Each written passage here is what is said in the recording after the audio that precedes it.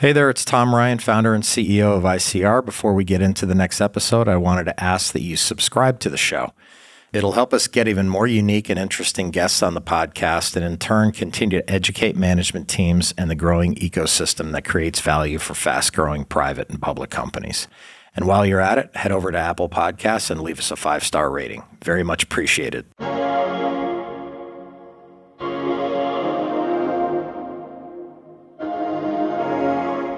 If I had to sum it up with what clients are dealing with right now, I think recalibration is the operative word. It's not only a recalibration of valuations, but a recalibration of your operating model, a recalibration of investor expectations, a recalibration of maybe how you're thinking about your employee count, just a recalibration of everything.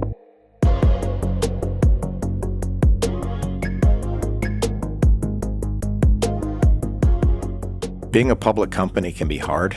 Small missteps can have outsized consequences. I'm Tom Ryan, founder and CEO of ICR, and over the last 20 years, we've helped thousands of companies understand and navigate the stock market and the media. We'll demystify these and other increasingly complex stakeholder groups so you can focus on what you do best, building your company and unlocking your true potential. This is Welcome to the Arena.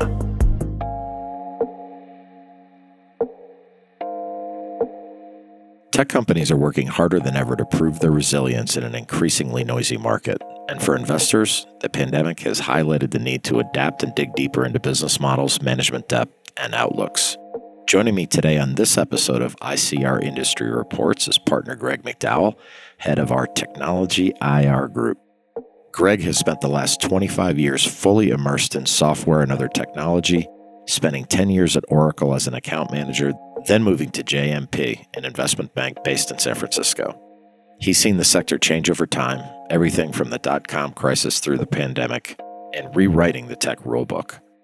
In this episode, we discuss the current volatility of tech stocks, how investor requirements are changing, and how detailed forward planning and high-quality communications are all key to success. Let's enter the arena with Greg McDowell.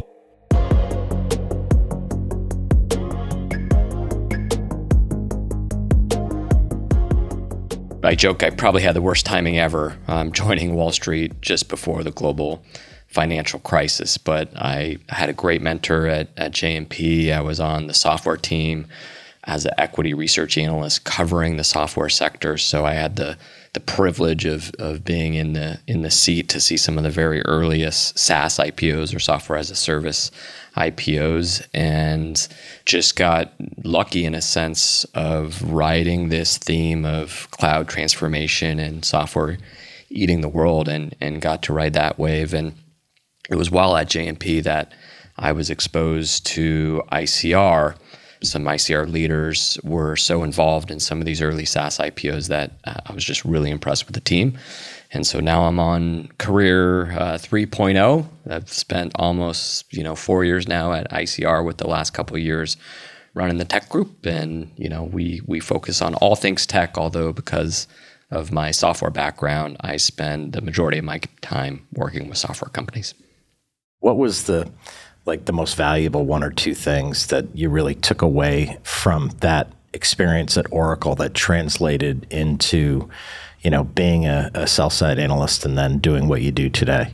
Oracle at the time, and this goes back to the late 90s when the database wars it was very, very intense, and it was still unclear who would emerge as the winner of the database wars. And in Larry Ellison, who was one of the founders and was the CEO for Oracle for many, many years, he was just such a competitor, hated to lose.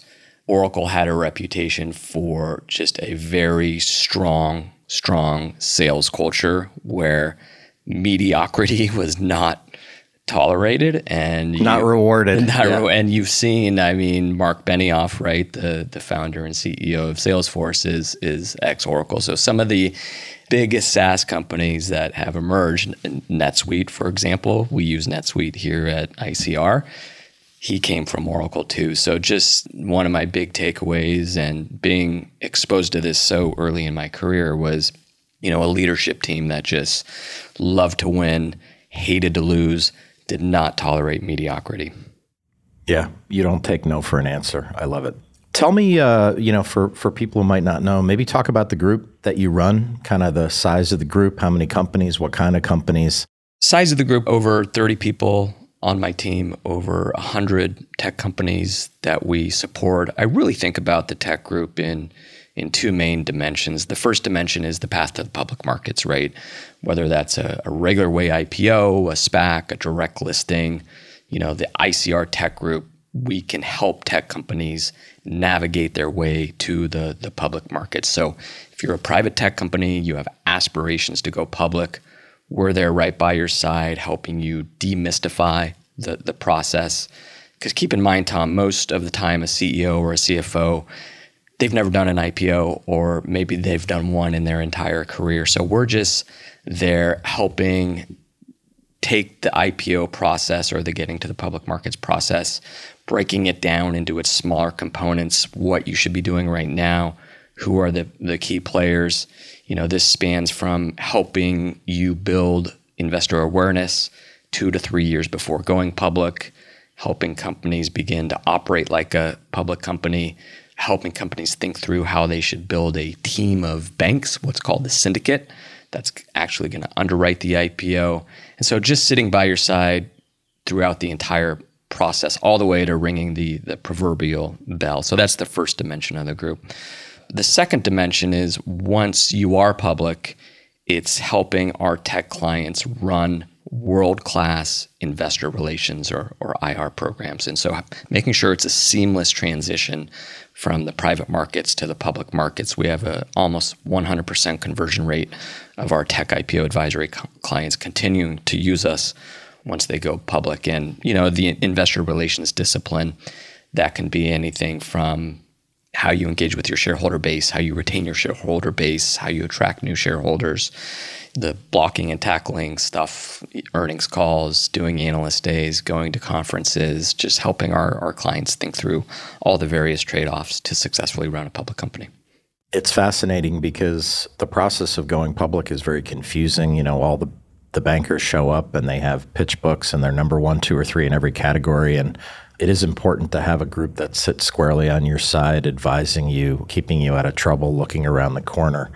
And you guys have done an exceptional job of that within the tech group, particularly in the last 2 years, which has just seen incredible growth. Greg, as we sit here today in June of 22, what's the sentiment in tech, and what is the difference between stocks that are kind of hanging in there and ones that are just getting clobbered?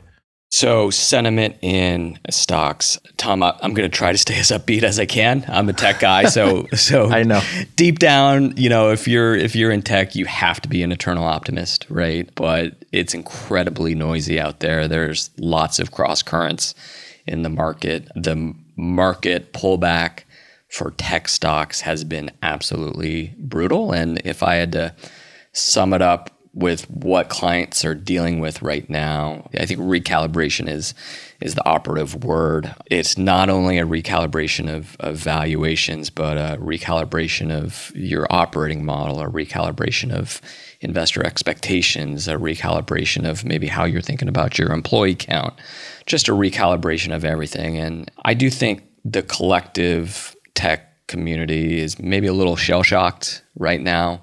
And I'll double click on a few of the things going on, but I'll just say I remain really hopeful, right? And we can get into that, why this time period feels so different than the 2000 .com bust. But just double clicking on a few different things in terms of sentiment. So recalibration of valuation, right? I mean that's reflected in just this brutal multiple contraction in tech stocks. And, we don't need to get into a list of who's down 50%, 70%, 90%, but just suffice it to say that, over $1 trillion in market cap in SaaS stocks specifically has just been wiped out. And, when you think about investor sentiment and the recalibration of investor sentiment, we've violently pivoted from this growth at all costs environment to, hey, what's your near-term path to profitability, right? And so how do we see this playing out in real time with our clients? One phrase you're increasingly hearing is like, if you're a tech company, do you have a fully funded business model? So what that basically means, right, is can your business survive without another capital raising event? So if you're already public, right, you need to do this real time and live. And if you're still private, you have to think about it in two different ways, right? If you're earlier stage private, you got to think about, how you're going to execute that next round of capital. Is it going to be a down round? If you're later stage private, and we here at ICR have a very large backlog, so we see this up close. But if your next round is your IPO, right, you now have to sort of think about, if you plan to raise X amount of money a year ago, well, now you're just not going to be able to potentially raise as much at the same valuation as before.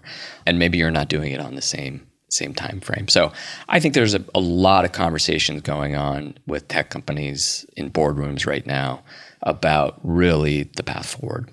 Much like in 2009, all the letters from the big venture capital firms in Northern California, they all kind of came out on cue, get to profitability, which might be the bottom. I don't know. When that letter comes out, it might be the bottom of the market. But certainly, you make a really good point on balance sheet strength, pricing power, diversification, things like that. Not every company is there. And telling one's story is so important. And I think companies that are great at it aren't afraid of that pivot. Like the whole talking to investors in the media is like kind of scary, for a lot of management teams. But at the end of the day, they know the company far better than anybody on Wall Street, and they know how to articulate the merits of it. And it's just a matter of engaging versus pulling back, because you may not think you have a story, but you always have a story to tell, right?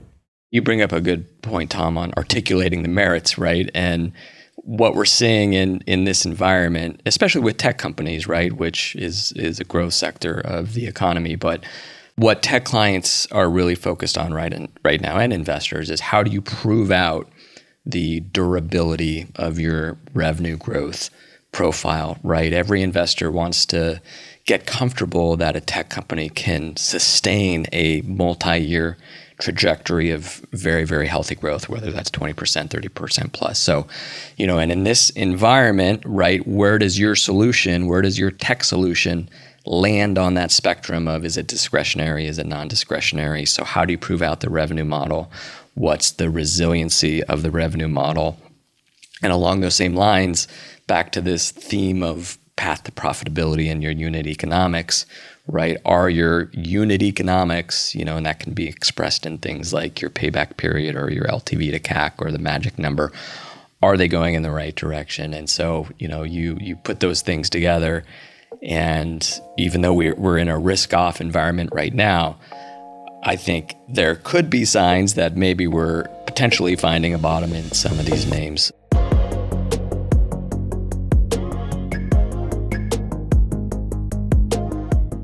In an economic environment made complicated by issues such as war in Europe, supply chain issues, and inflation, software fills a need for efficiency and simplicity. By design, it's meant to improve efficiency and reduce excess costs, so it only makes sense that many software companies are actually benefiting from current conditions.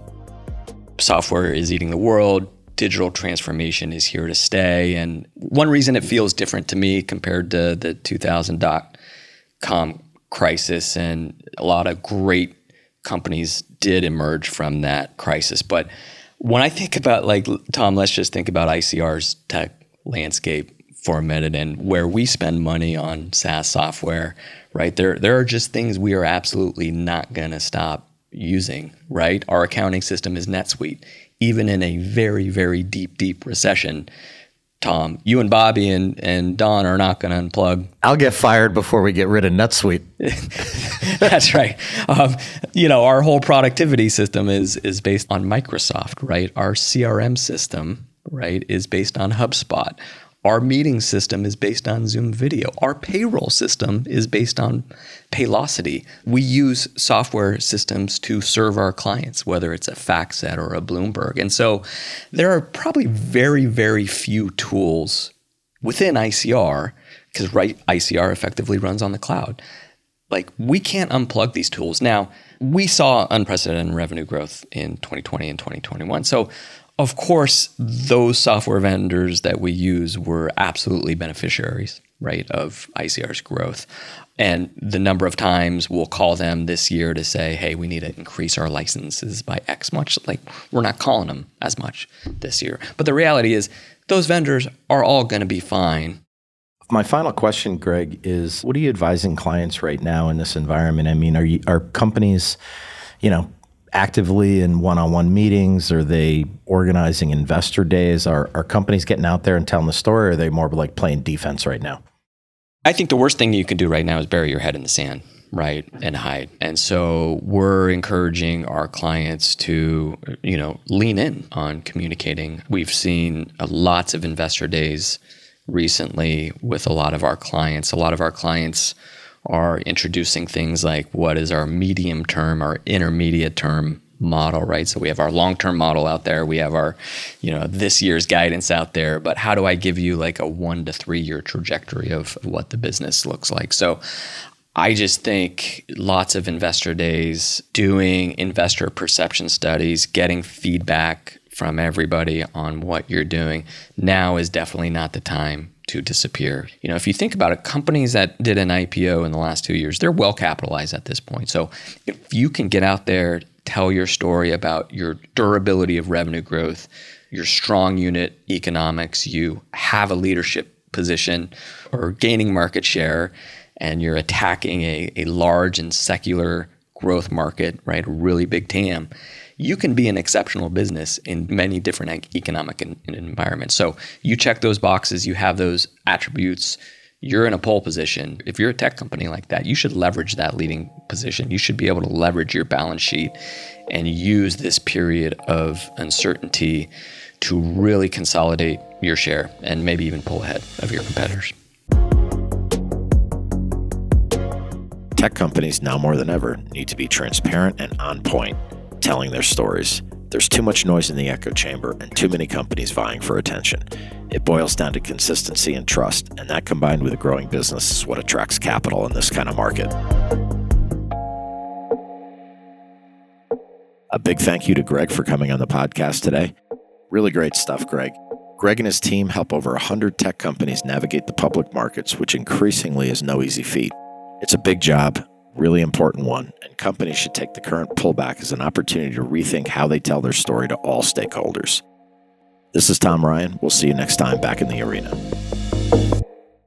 References to specific stocks are not intended to be recommendations for specific trading behavior. Comments presented on this podcast are intended for informational and educational purposes only, and do not represent opinions or recommendations on whether to buy, sell, or hold shares of a particular stock. All investors are advised to conduct their own independent research into individual stocks before making a trading decision. In addition, investors are advised that past stock performance is no guarantee of future price performance.